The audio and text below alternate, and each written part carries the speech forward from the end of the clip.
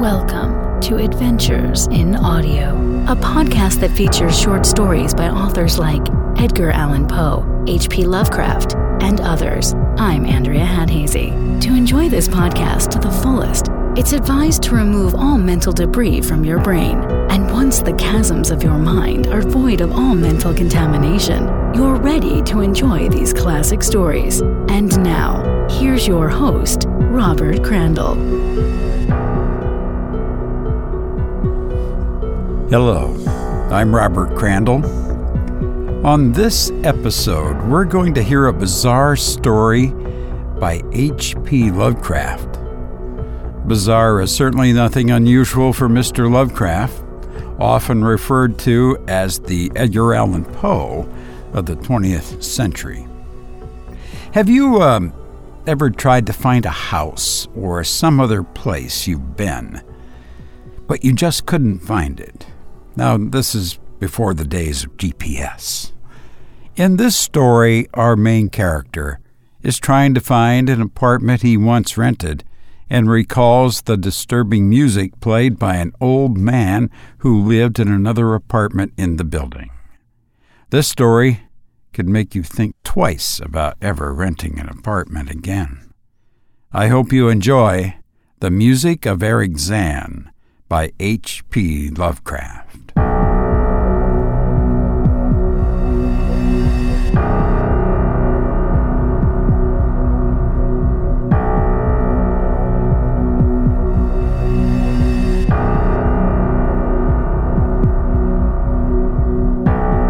I have examined maps of the city with the greatest care, yet have never again found the Rue d'Orsay.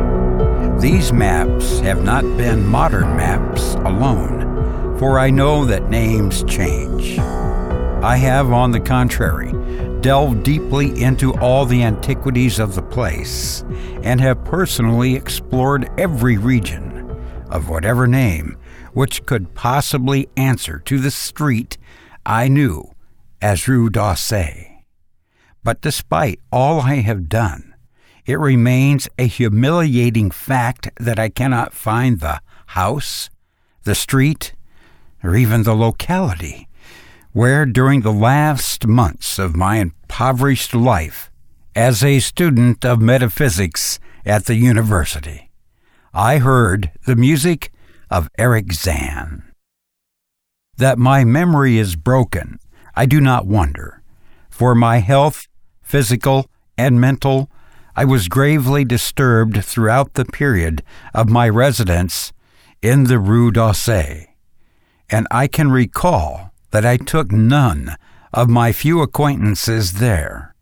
But that I cannot find the place again is both singular and perplexing, for it was within a half-hour's walk of the university, and was distinguished by peculiarities which could hardly be forgotten by anyone who had been there.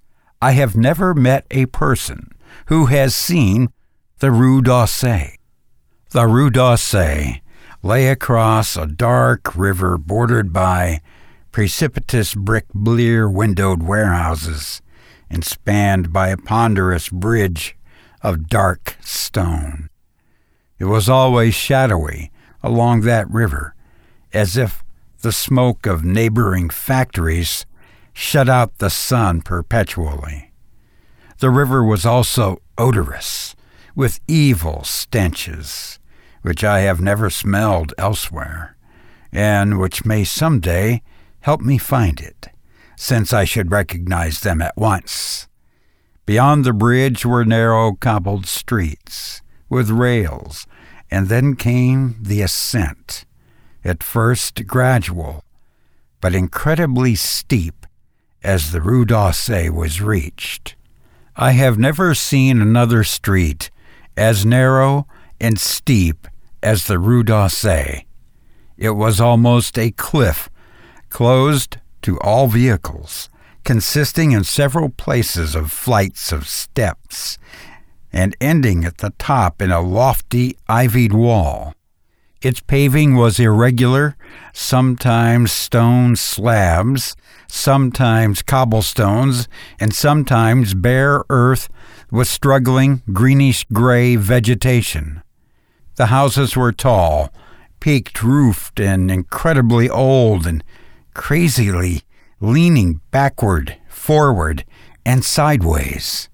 Occasionally, an opposite pair, both leaning forward, almost met across the street like an arch, and certainly they kept most of the light from the ground below.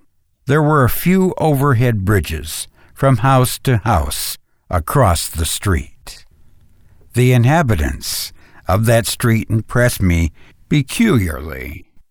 At first I thought it was because they were all silent and reticent, but later decided that it was because they were all very old. I do not know how I came to live on such a street, but I was not myself when I moved there. I had been living in many poor places, always evicted for want of money, until at last I came upon the tottering house in the Rue d'Aussay, kept by the paralytic Blandot. It was the third house from the top of the street, and by far the tallest of them all. My room was on the 5th story, the only inhabited room there, since the house was almost empty. On the night I arrived, I heard strange music from the peaked garret overhead, and the next day asked old Blandot about it.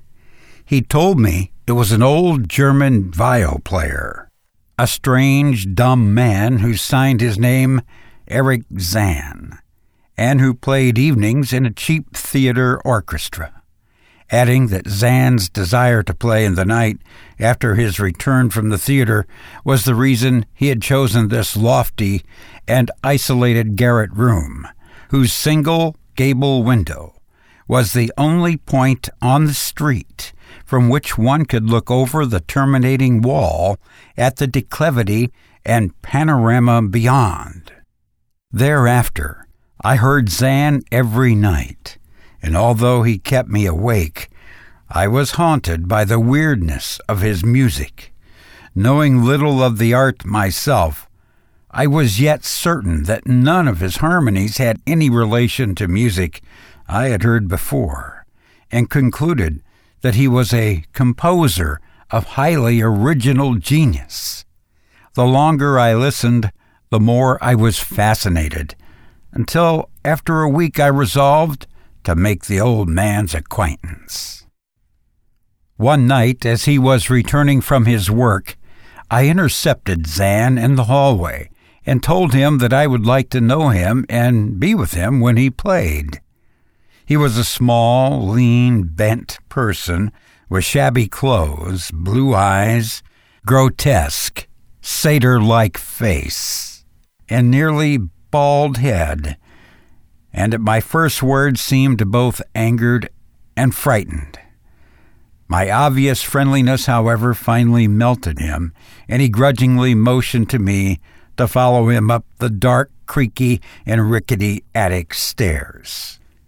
His room, one of only two in the steeply pitched garret, was on the west side toward the high wall that formed the upper end of the street.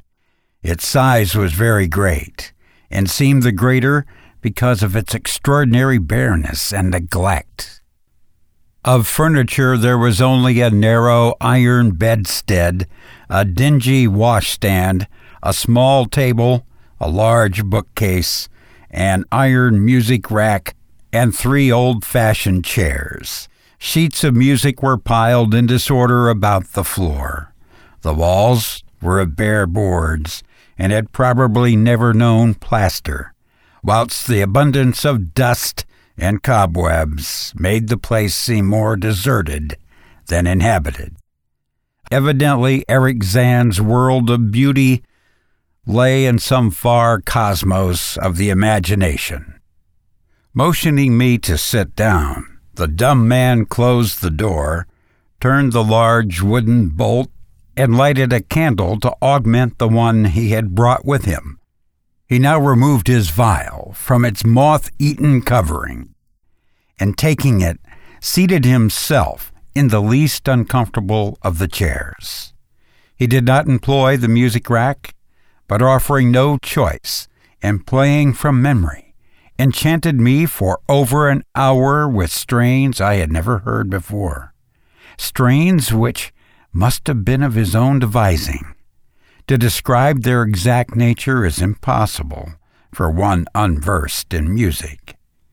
They were a kind of fugue with recurrent passages of the most captivating quality, but to me were notable for the absence of any of the weird notes I had overheard from my room below on other occasions.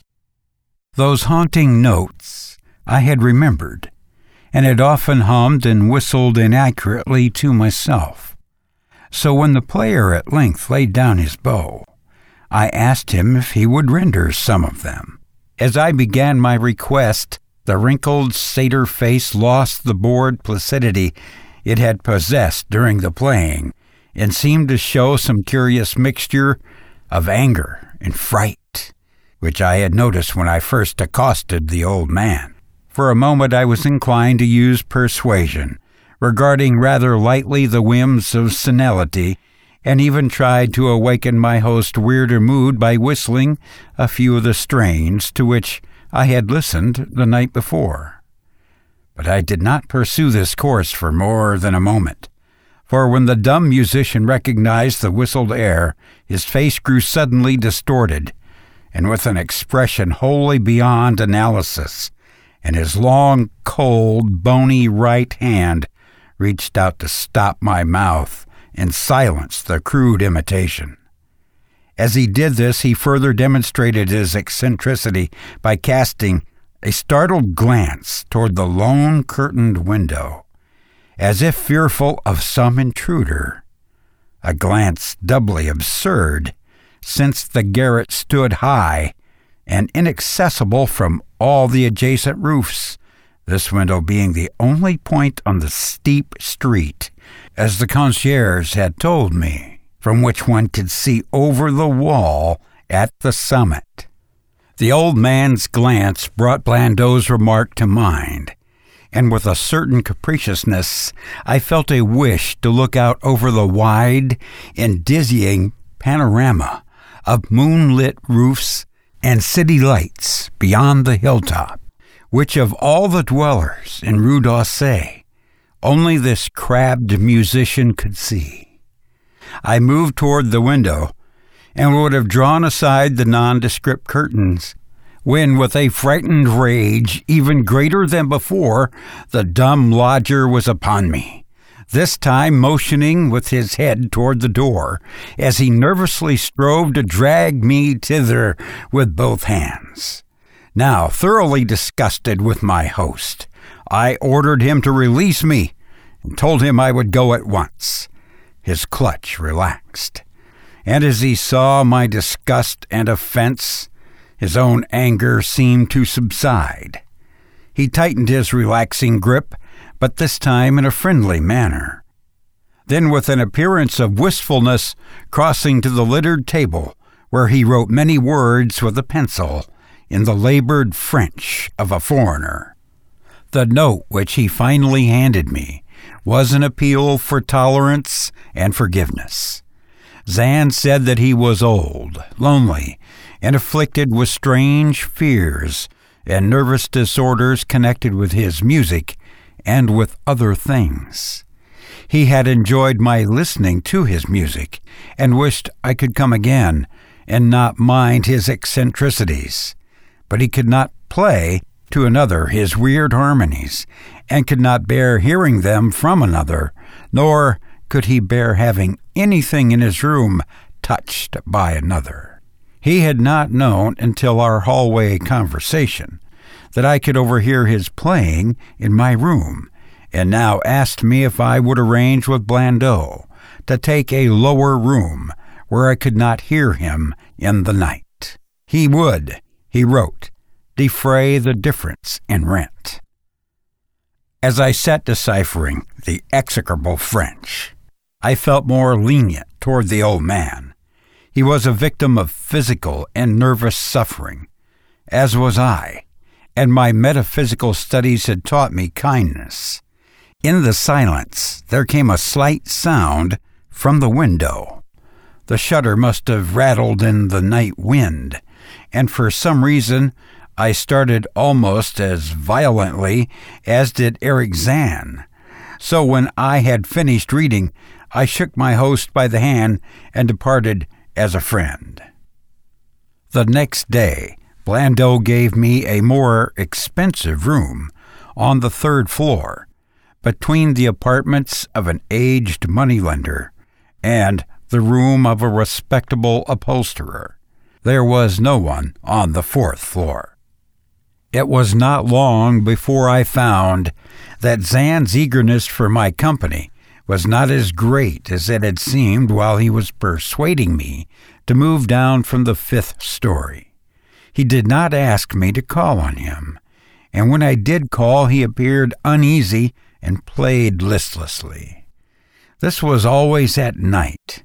In the day he slept and would admit no one. My liking for him did not grow, though the attic room and the weird music seemed to hold an odd fascination for me. I had a curious desire to look out of that window, over the wall, and down the unseen slope at the glittering roofs and spires which must lie outspread there. Once I went up to the garret during theater hours, when Zahn was away, but the door was locked. What I did succeed in doing was to overhear the nocturnal playing of the dumb old man. At first I would tiptoe up to my old 5th floor. Then I grew bold enough to climb the last creaking staircase to the peaked garret. There in the narrow hall, outside the bolted door with the covered keyhole, I often heard sounds which filled me with an indefinable dread, the dread of vague wonder and brooding mystery. It was not that the sounds were hideous, for they were not, but they held vibrations suggesting nothing on this globe of earth, and that at certain intervals they assumed a symphonic quality which I could hardly conceive as produced by one player. Certainly Eric Zahn was a genius of wild power. As the weeks passed, the playing grew wilder, whilst the old musician acquired an increasing haggardness and furtiveness pitiful to behold. He now refused to admit me at any time and shunned me whenever we met on the stairs. Then one night, as I listened at the door, I heard the shrieking viol swell into a chaotic babble of sound, a pandemonium which would have led me to doubt my own shaking sanity, had there not come from behind the barred portal a piteous proof that the horror was real. The awful, inarticulate cry which only a mute can utter, and which rises only in moments of the most terrible fear or anguish. I knocked repeatedly at the door, but received no response.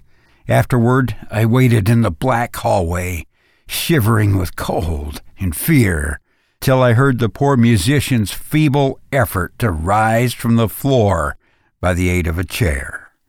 Believing him just conscious after a fainting fit, I renewed my rapping, at the same time calling out my name reassuringly.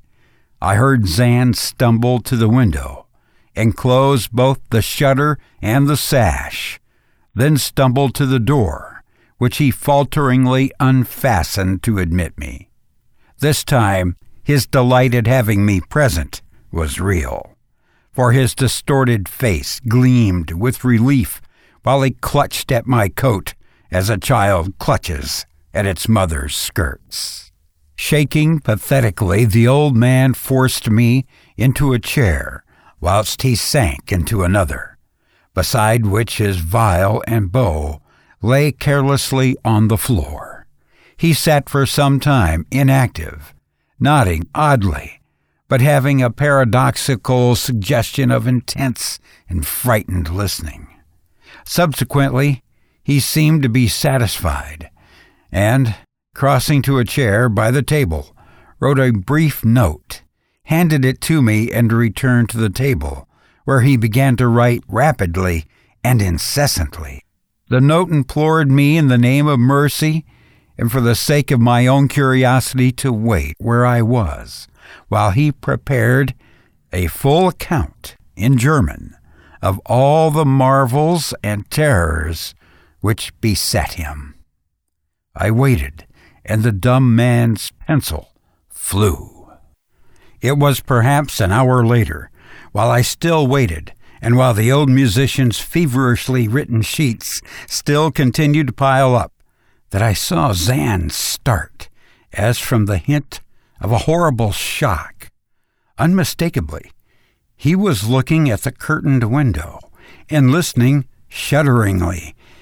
Then I half fancied I heard a sound myself, though it was not a horrible sound, but rather an exquisitely low and infinitely distant musical note, suggesting a player in one of the neighboring houses, or in some abode beyond the lofty wall which I had never been able to look. Upon Zan the effect was terrible, for dropping his pencil, and suddenly he rose, seized his viol, and commenced to rend the night with the wildest playing I have ever heard from his bow, save when listening at the barred door. It would be useless to describe the playing of Erich Zan on that dreadful night. It was more horrible than anything I had ever overheard, because I could now see the expression of his face, and could realize that this time the motive was stark fear. He was trying to make a noise, to ward off something or drown something out. What I could not imagine, awesome though I felt it must be. The playing grew fantastic, delirious, and hysterical, yet kept to the last the qualities of supreme genius which I knew this strange old man possessed. I recognized the air. It was a wild Hungarian dance, popular in the theaters, and I reflected for a moment that this was the first time I had ever heard Zan play the work of another composer. Louder and louder, wilder and wilder, mounted the shrieking and the whining of that desperate viol. The player was dripping with an uncanny perspiration and twisted like a monkey, always looking frantically at the curtained window. In his frenzied strains, I could see shadowy satyrs and bacchanals dancing and whirling insanely through the seething abysses of clouds and smoke and lightning. And then I thought I heard a shriller, steadier note that was not from the viol, a calm, deliberate, purposeful, mocking note from far away in the west. At this juncture, the shutter began to rattle in a howling night wind which had sprung up outside as if in answer to the mad playing within. Zan's screaming viol now outdid itself, emitting sounds I had never thought a viol could emit. The shutter rattled more loudly, unfastened, and commenced slamming against the window. Then the glass broke shiveringly under the persistent impacts, and the chill wind rushed in, making the candles sputter and rustling the sheets of paper on the table where Zan had begun to write out his horrible secret. I looked at Zan and saw that he was past conscious observation. His blue eyes were bulging, glassy, and sightless, and the frantic playing had become a blind, mechanical, unrecognizable orgy that no pen could even suggest. A sudden gust, stronger than the others, caught up the manuscript and bore it toward the window, I followed the flying sheets in desperation, but they were gone before I reached the demolished panes. Then I remembered my old wish to gaze from this window, the only window in the Rue d'Auseil from which one might see the slope beyond the wall and the city outspread beneath. It was very dark, but the city's lights always burned, and I expected to see them there amidst the rain and wind. Yet when I looked from the highest of all gable windows, looked while the candles sputtered and the insane viol howled with the night wind, I saw no city spread below. No friendly lights gleamed from remembered streets, but only the blackness of space, illimitable, unimagined space, alive with motion and music, and having no semblance of anything on earth. And as I stood there looking in terror, the wind blew out both the candles in that ancient peaked garret, leaving me in savage and impenetrable darkness, with chaos and pandemonium before me, and the demon madness of that night-baying viol behind me. I staggered back in the dark, without the means of striking a light, crashing against the table, overturning a chair, and finally groping my way to the place where the blackness screamed with shocking music. To save myself and Eric Zahn, I could at least try, whatever the powers opposed to me. Once I thought some chill thing brushed me, and I screamed, but my scream could not be heard above the hideous viol. Suddenly, out of the blackness, the madly sawing bow struck me, and I knew I was close to the player. I felt ahead, touched the back of Zahn's chair, and then found and shook his shoulder in an effort to bring him to his senses. He did not respond, and still the viol shrieked on without slackening. I moved my hand to his head, whose mechanical nodding I was able to stop, and shouted in his ear that we must both flee from the unknown things of the night. But he neither answered me nor abated the frenzy of his unutterable music, while all through the garret strange currents of wind seemed to dance in the darkness and babble. When my hand touched his ear, I shuddered, though I knew not why till I felt the still face, the ice-cold, stiffened, unbreathing face, whose glassy eyes bulged uselessly into the void.